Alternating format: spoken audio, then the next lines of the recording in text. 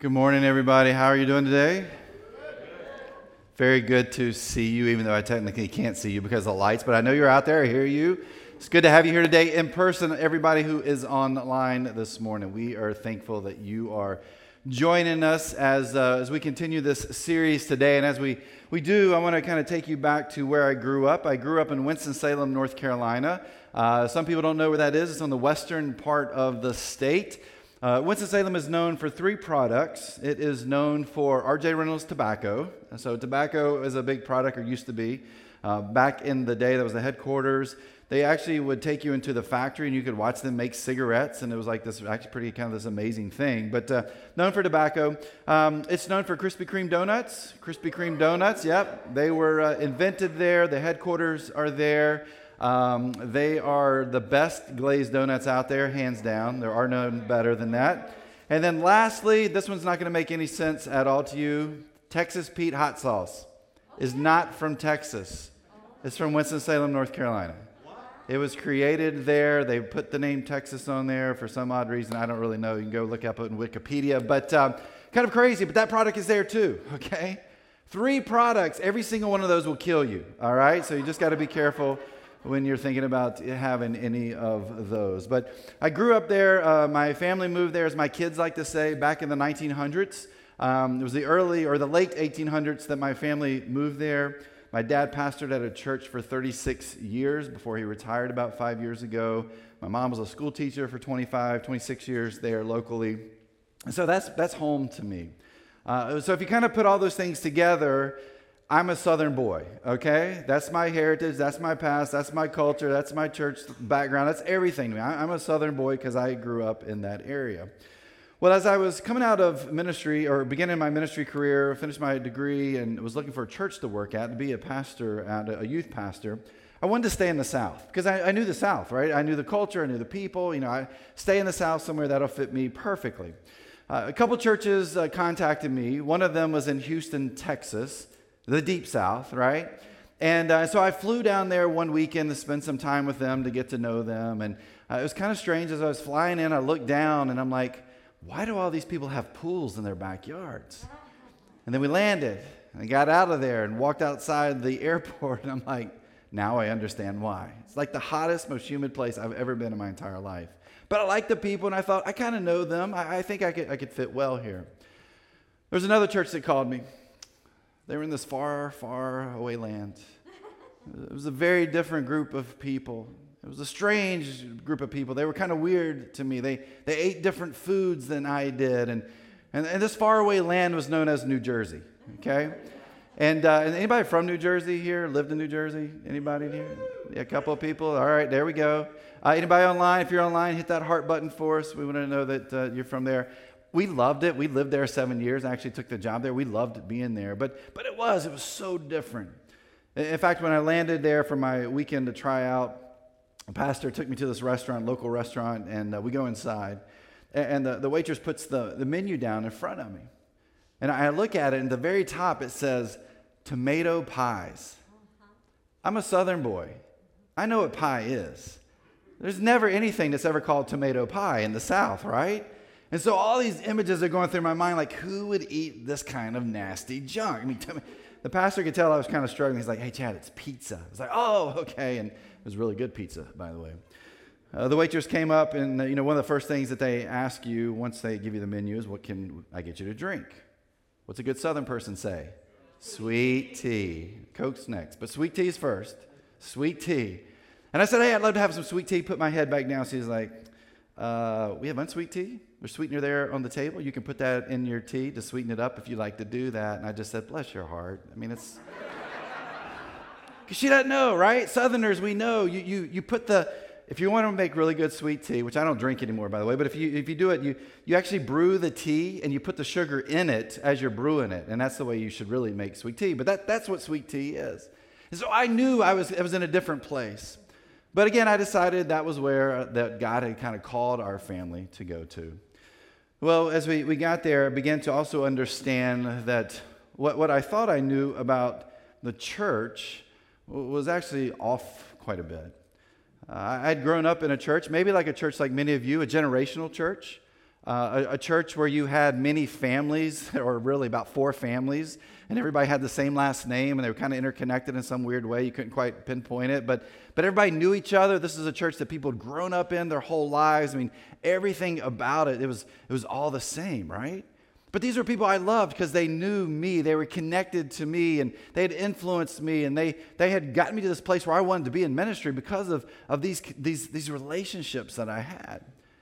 But then there was this church in New Jersey, and the people there, they weren't family.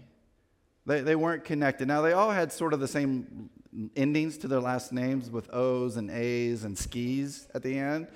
But other than that, they really weren't connected at all. And the crazy part was they were so new to their faith. I mean, this church was only 4 years old. Here are these people that are just kind of starting their faith journey and just met Jesus. And I'm like, hold up a second.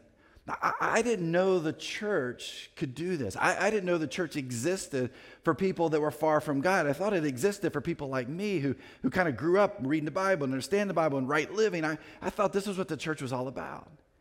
And it totally blew my mind.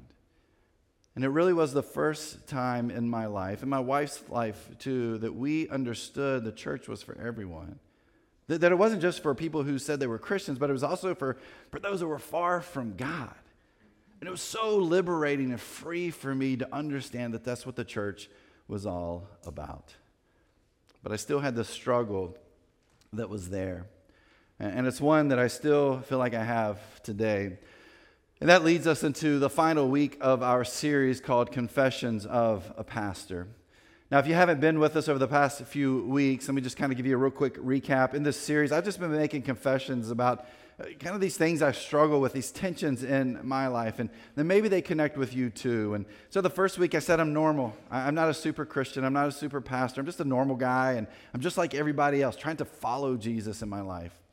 And then the second week I talked about how I have doubts, that I have a strong faith, and yet I still struggle with doubts. There's still things I read in Scripture I have questions about. There's still things happening in the world. I wonder where God is. But my faith is strong, and I'm asking those questions, trying to figure out what this looks like and where God can lead me in these doubts that are there.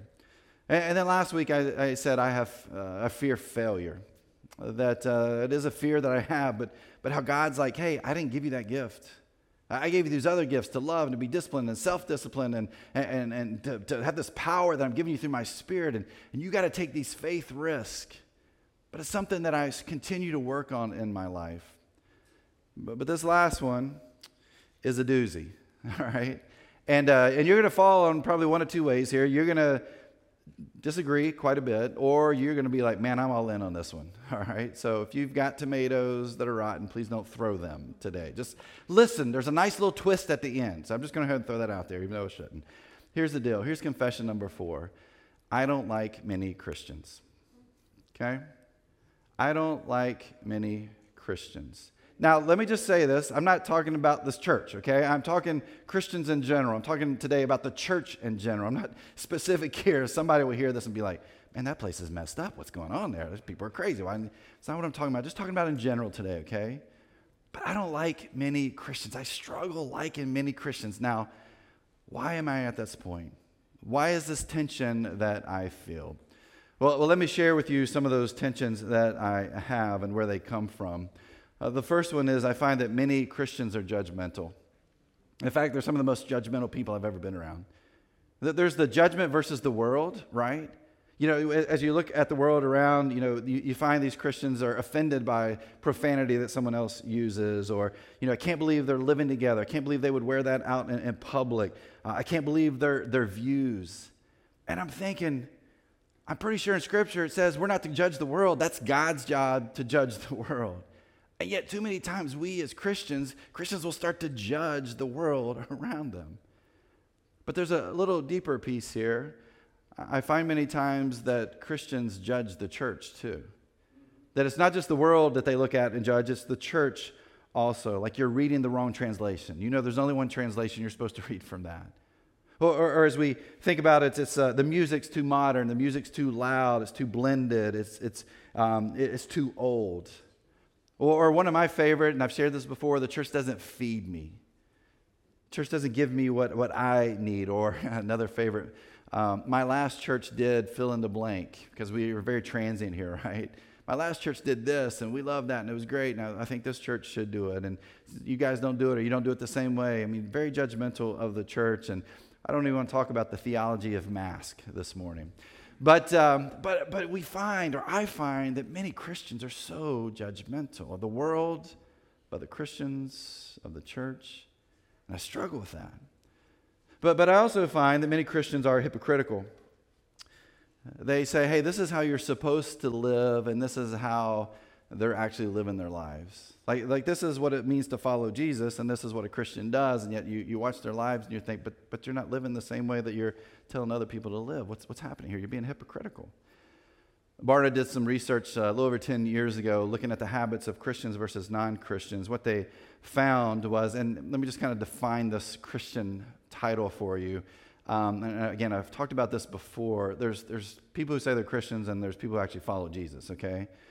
Sometimes that title, Christian, is a generational title. It's my family grew up Christian. I haven't been to church my entire life, but I say I'm a Christian, or I go to a church on Christmas and Easter, and I'm a Christian. So there's some definitions there, and there's definitely people who are followers of Jesus, of course, who fall right into that name also. But Barna said, here's what they found in their studies. They found that only 2% more people who say they're Christian than non-Christians serve, like volunteer in any capacity. When they looked at the giving of Christians and non-Christians, they found that non-Christians actually gave more to any kind of nonprofit than Christians did. The divorce rate, we've talked about this before, the divorce rate, if you look at people who say they're Christian versus non-Christians, it's right about the same amounts, right around that 50% mark. And so here's what we see. We see people say, hey, this is the way you're supposed to live your life. And yet we watch, and it's like, but you're not living your life the same way. I mean, not to mention, there's only one Christian restaurant to eat at, right? Chick-fil-A. And they're like, you should only go eat there, but then you go to Popeyes one day, and that leader's in there getting a Popeyes chicken. Yep, you know how it is. Anyway, they say one thing, and they act differently, and I struggle with that. Another one is that many Christians have an us versus them mentality, and wow, this one's really kind of blown up in the last few years, the last few decades, where it's like Christians versus, or us versus the world. And so there's this mentality out there, like everything's got to be Christian now. We've got to turn everything Christian. We're going to fight for this. We're going to have prayer in school. We're going to put up 10 commandment monuments everywhere we can. We need Christian platforms and Christian parties and Christian politicians and a Christian nation. And so there's this battle that's there. It's us versus them. It even goes beyond that again. It's us versus us. Social media has just shown this to us in so many ways. That someone will say something, write something about their faith and who they are, and people just kind of pile on. It's like, what are we doing? There are some Christian authors and pastors I follow on Twitter, and it's crazy to me. Someone will post something, and I don't always agree with what they post, but it's kind of thought-provoking, right? And you may have 5 people like, oh, I totally agree with you. 5 people are like, can you discuss this with me a little bit? Can we have some dialogue? I'd like to understand a little bit more. And then there's like 300 people like, you're the devil, you're from Satan, you're going to have all this stuff. It's like, where is this coming from? There's like this fighter mentality, us versus them and us versus us. And it's why I struggle liking many Christians. But then I have my own baggage too. Again, I grew up a pastor's kid. And when we moved to North Carolina, there was this group of people, they just loved on our family. I mean, they were there for us when we got there. They were bringing us meals. And for a few years, it was like, wow, I feel like one of their kids. I feel like a grandkid. And they're bringing us Christmas presents and Halloween stuff and, birthday stuff and just dropping food off. I'm like, this is amazing. But then a few years in, they're the people that are standing up in a meeting at church and like, we got to get rid of this pastor that's here. We got to get rid of him because of the direction of this church and what's happening and the leadership. This is not the way this is supposed to be. And, the church was growing and new people were coming in and everybody was feeling uncomfortable with that. And we can't be uncomfortable. We got to stay tight-knit. And I'm thinking, you're the same people who told me that you are followers of Jesus, but I don't see you living that same life. And so I've got this baggage that I carry with me too. And so for me, when I kind of put all this together, I'm like, man, this is a reason that I struggle liking many Christians. And as I go through that, I also begin to understand why so many people leave the faith. And why so many people leave Jesus, and why so many people leave the church. Why would you want to be a part of something and a group of people who kind of fall into that judgmental and hypocritical and this fighter mentality? I mean, why would you do that? And yet we find this in our world all the time with people who say they follow Jesus, or people who don't act anything like Jesus acted or Jesus called us to act. That's why I love these words from Romans. I'm going to spend our time today looking at a passage in Romans chapter 12, starting with verse 1. Paul writes, "And so, dear brothers and sisters, I plead with you to give your bodies to God because of all he has done for you. Let them be a living and holy sacrifice, the kind he will find acceptable. This is truly the way to worship him." Paul's writing these words to this group of Christians in Rome, and he's hoping that he's going to see them someday. And he basically takes this letter that he writes, and he's telling them about the gospel. He's trying to clear up some misconceptions that they have about him and about Jesus and the gospel. And so he's trying to put all this together. And in chapter 12 here, he tries to kind of wrap it all up in some ways. And he begins here at the very beginning. And look what he says. He says, "I plead with you to give your bodies to God because of all he has done for you." So he's adamant, right? He says, look, this is important. If you say you follow Jesus, here's the deal. Then you need to follow Jesus. Don't do what's comfortable to you. Don't do what's easy for you. Don't do just whatever your neighbors are doing. He's like, if you're going to say you follow Jesus, then make sure that you are following Jesus. I plead with you to do that, to be that kind of example. And then he says this. He says, give your bodies as a living and holy sacrifice. For this group there, many of them had a Jewish background, and so they would have understood this term sacrifice. Every year, if you were Jewish, you would go to Jerusalem to the temple, and you would sacrifice, so the priest would sacrifice for you a lamb or some doves. And that sacrifice was to forgive you for the past year and all the sins you had committed. So you were fresh, you were beginning anew for the year ahead. And so they understood this word sacrifice. But they're also followers of Jesus, so they understood sacrifice through what Jesus did for them. Jesus self-sacrificed on the cross. He could have said, no, God, I'm not doing this, but he didn't. He got on the cross. He allowed himself to be crucified, and so he gave of himself. Why? For forgiveness of sins, for salvation. But this forgiveness wasn't just for a year past or a year forward. It was for our whole past, and it's for our whole future. And so they understand this term sacrifice. Here's Paul who jumps in here, and he says, hey, give your bodies as this living and holy sacrifice. That means I'm not asking you to be done with life. I'm asking you to live this life.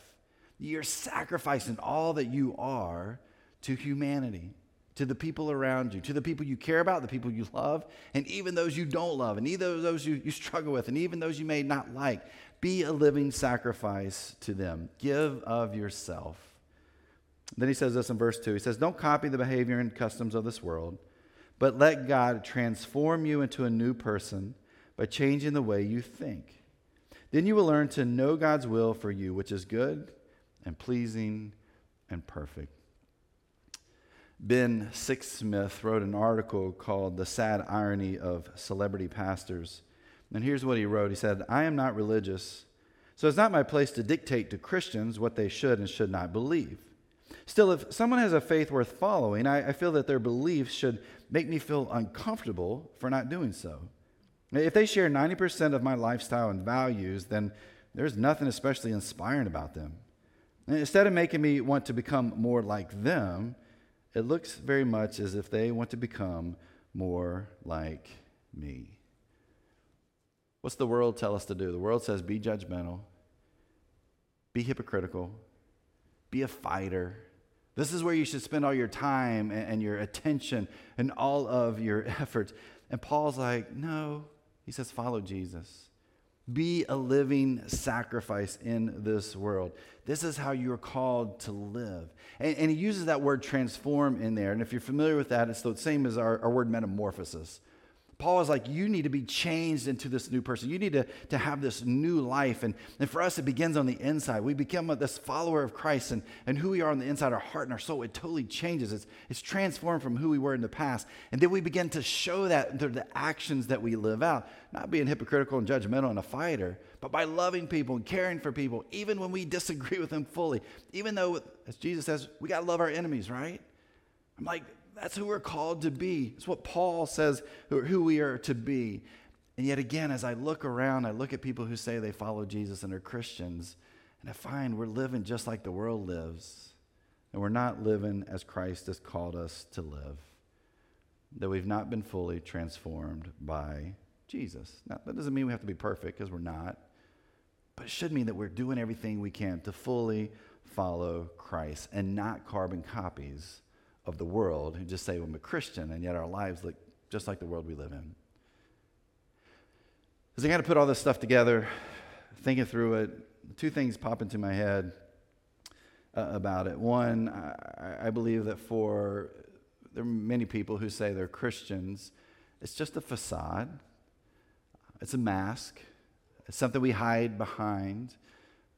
For instance, we may show up on a Sunday morning and life's great and wonderful and I'm a follower of Jesus, and the other 167 hours of the week we live and act very differently than what we say we believe in, but we act and live very much like the world around us.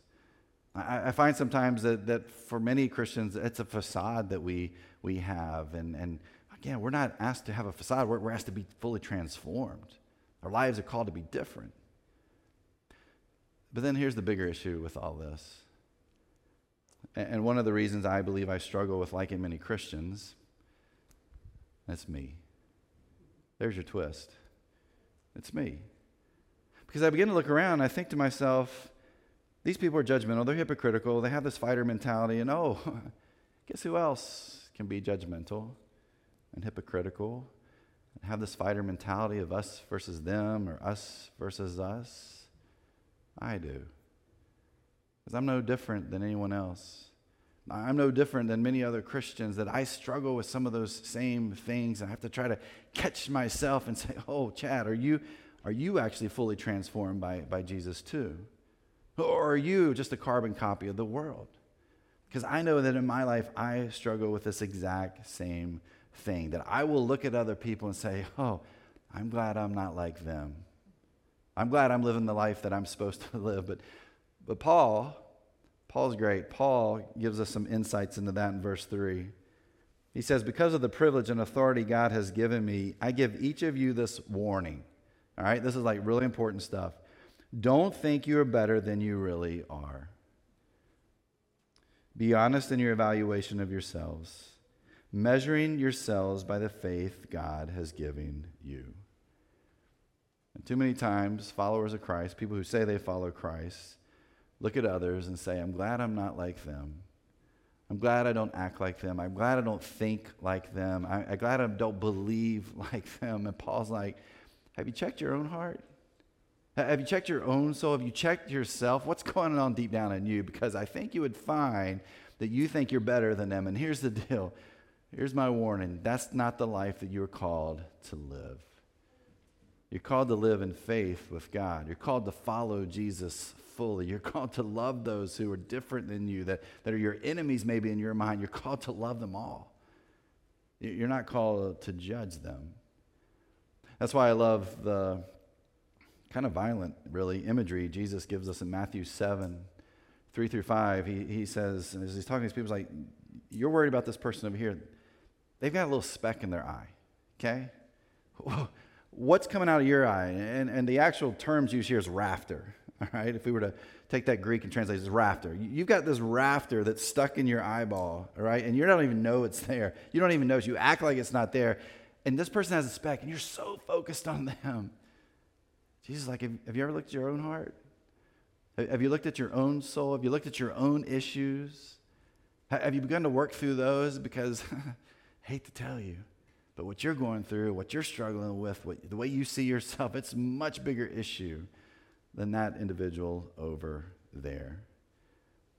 Too many times we get caught up in comparing ourselves. And Paul's like, don't compare yourself. Jesus is like, don't don't compare yourself. And then Paul says this in verse 4. He says, just as our bodies have many parts and each part has a special function, so it is with Christ's body.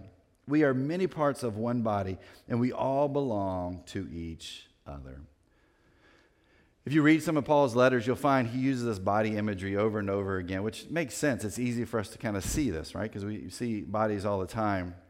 And he talks about how our human bodies function, that we have fingers and hands and arms and torsos and legs and feet and toes and eyes and ears and all this kind of stuff. And they all have to work together. That if they work together, we can easily get from point A to point B. If they're not working together, it can be kind of tough to do the things that we would normally do.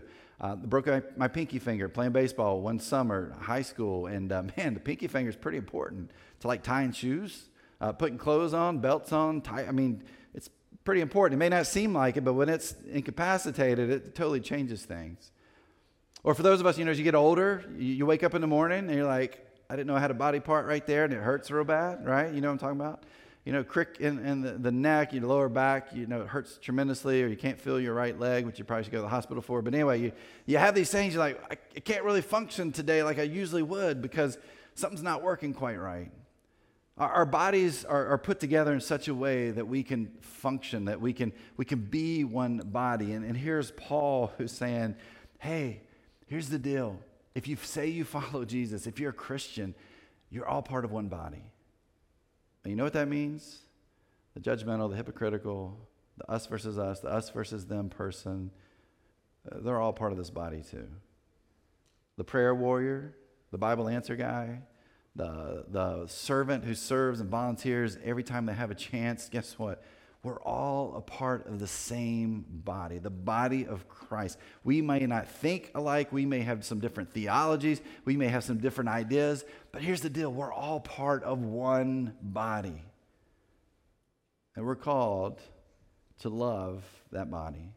And we're called to work together as one, not to pick and choose who we want to like and who we want to love. We're called to fully work together.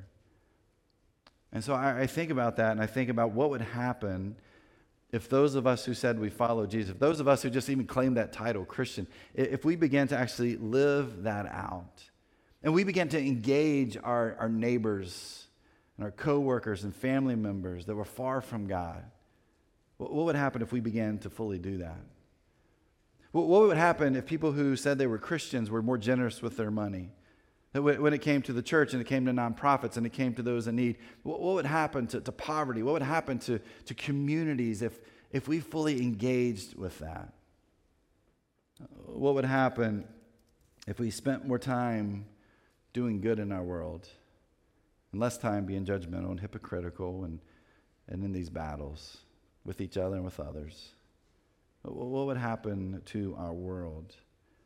I can tell you what would happen. Our world would be a much better place to live. We like to say it's their fault and it's them and they did this and that's why we're here. I'm here to say, look, if you say you're a Christian, you say you're a follower of Jesus, begin to be transformed by Jesus and then watch our world be changed because of that. We don't have to try to put people in places of power and fix things and put the 10 Commandments out there. No, we can just live our life like we've been called to live it. We could fully follow Jesus. And if we did that, our world would be so much different. More and more people would be taking their steps with Jesus instead of taking steps away from Jesus. If we live that out in our life. How do we do this? Well, let me just kind of give you 3 ideas that I think are important. Here's the first one, follow Jesus. It sounds simple and hard at the same time. Follow Jesus. And for some, you're following Jesus. You've been transformed and you're trying to live this out. And it's not easy, right? But keep following Jesus.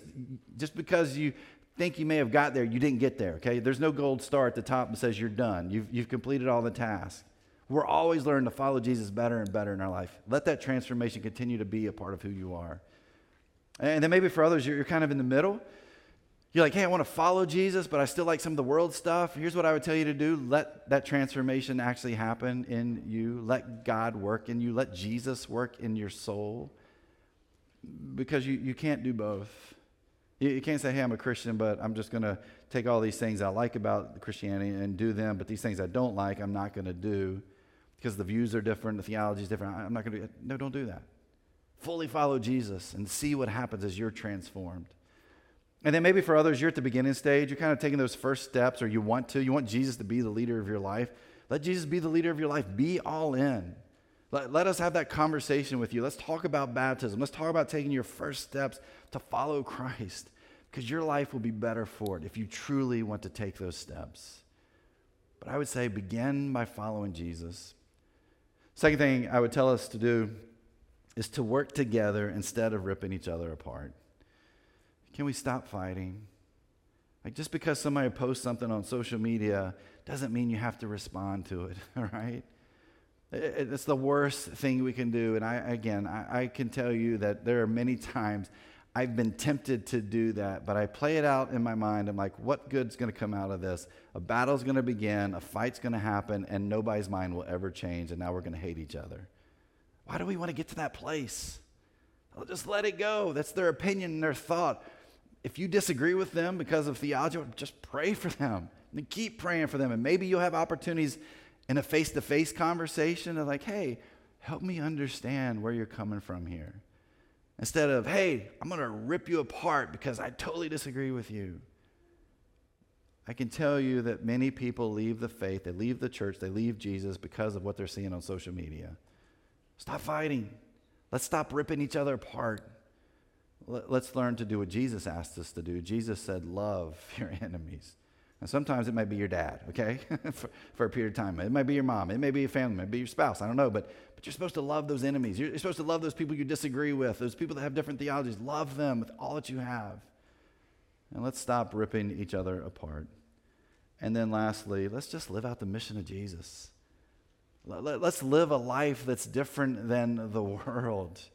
Again, this is why I struggle many times with Christians, because we say we're a follower of Christ and we're Christian, yet we're doing nothing to live out that mission, to tell more and more people about who Jesus is, to see their lives change, because we've been transformed. We're not perfect, all right? We're still trying. We're still working on this. But at least we're doing all we can to live out this mission, to see more and more people take their next steps with Jesus.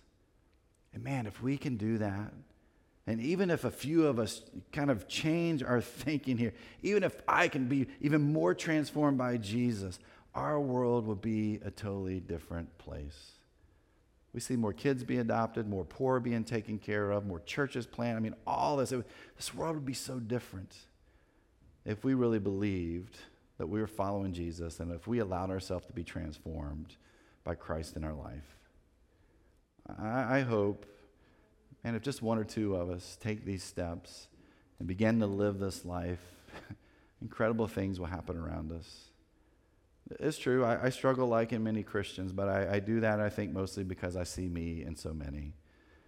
But what I really want to see is me be fully transformed, and you to be fully transformed into who Christ has created us to be, and to live an incredible life because of that. I invite you to come back next week. We start a series called Weird, because we're going to talk about how weird following Jesus really is. And so I hope you'll come back as we begin that. And I hope you understand, just because I said I don't like many Christians, that doesn't mean you, okay? I'll let you know if that's you, but it's not you. But it is something I struggle with. But I know I need to be transformed first. And I need to love those that are different than me. And maybe that's where you are too. Let's pray. God, we come from different backgrounds. We come from different histories and different stories. And guys, something has us in this place. Something has influenced us enough to be here in this room right now, or to be online watching, that has taken us to this church today, because we want to be better. We don't want to be a carbon copy of the world. We want change, life change. We want transformation. And God, that only comes when we work hard to follow Jesus and we allow your Spirit to move in our lives. And so, God, my prayer right now is that we would just open our hearts and our souls and our minds to your Spirit moving, and that we would listen, And God, that when we struggle with being judgmental, hypocritical, or want to fight, or not liking people that think differently than us, or don't act the way that we think they should act, God, that's not from you. That's from the world. Help us to love. Help us to love fully, even in our differences. Help us to love even when we struggle to love. God, help us to be Christ-like. And so, God, right now, I pray that we can be transformed by your Spirit in us so the world can be a better place for your kingdom. In Jesus' name, amen.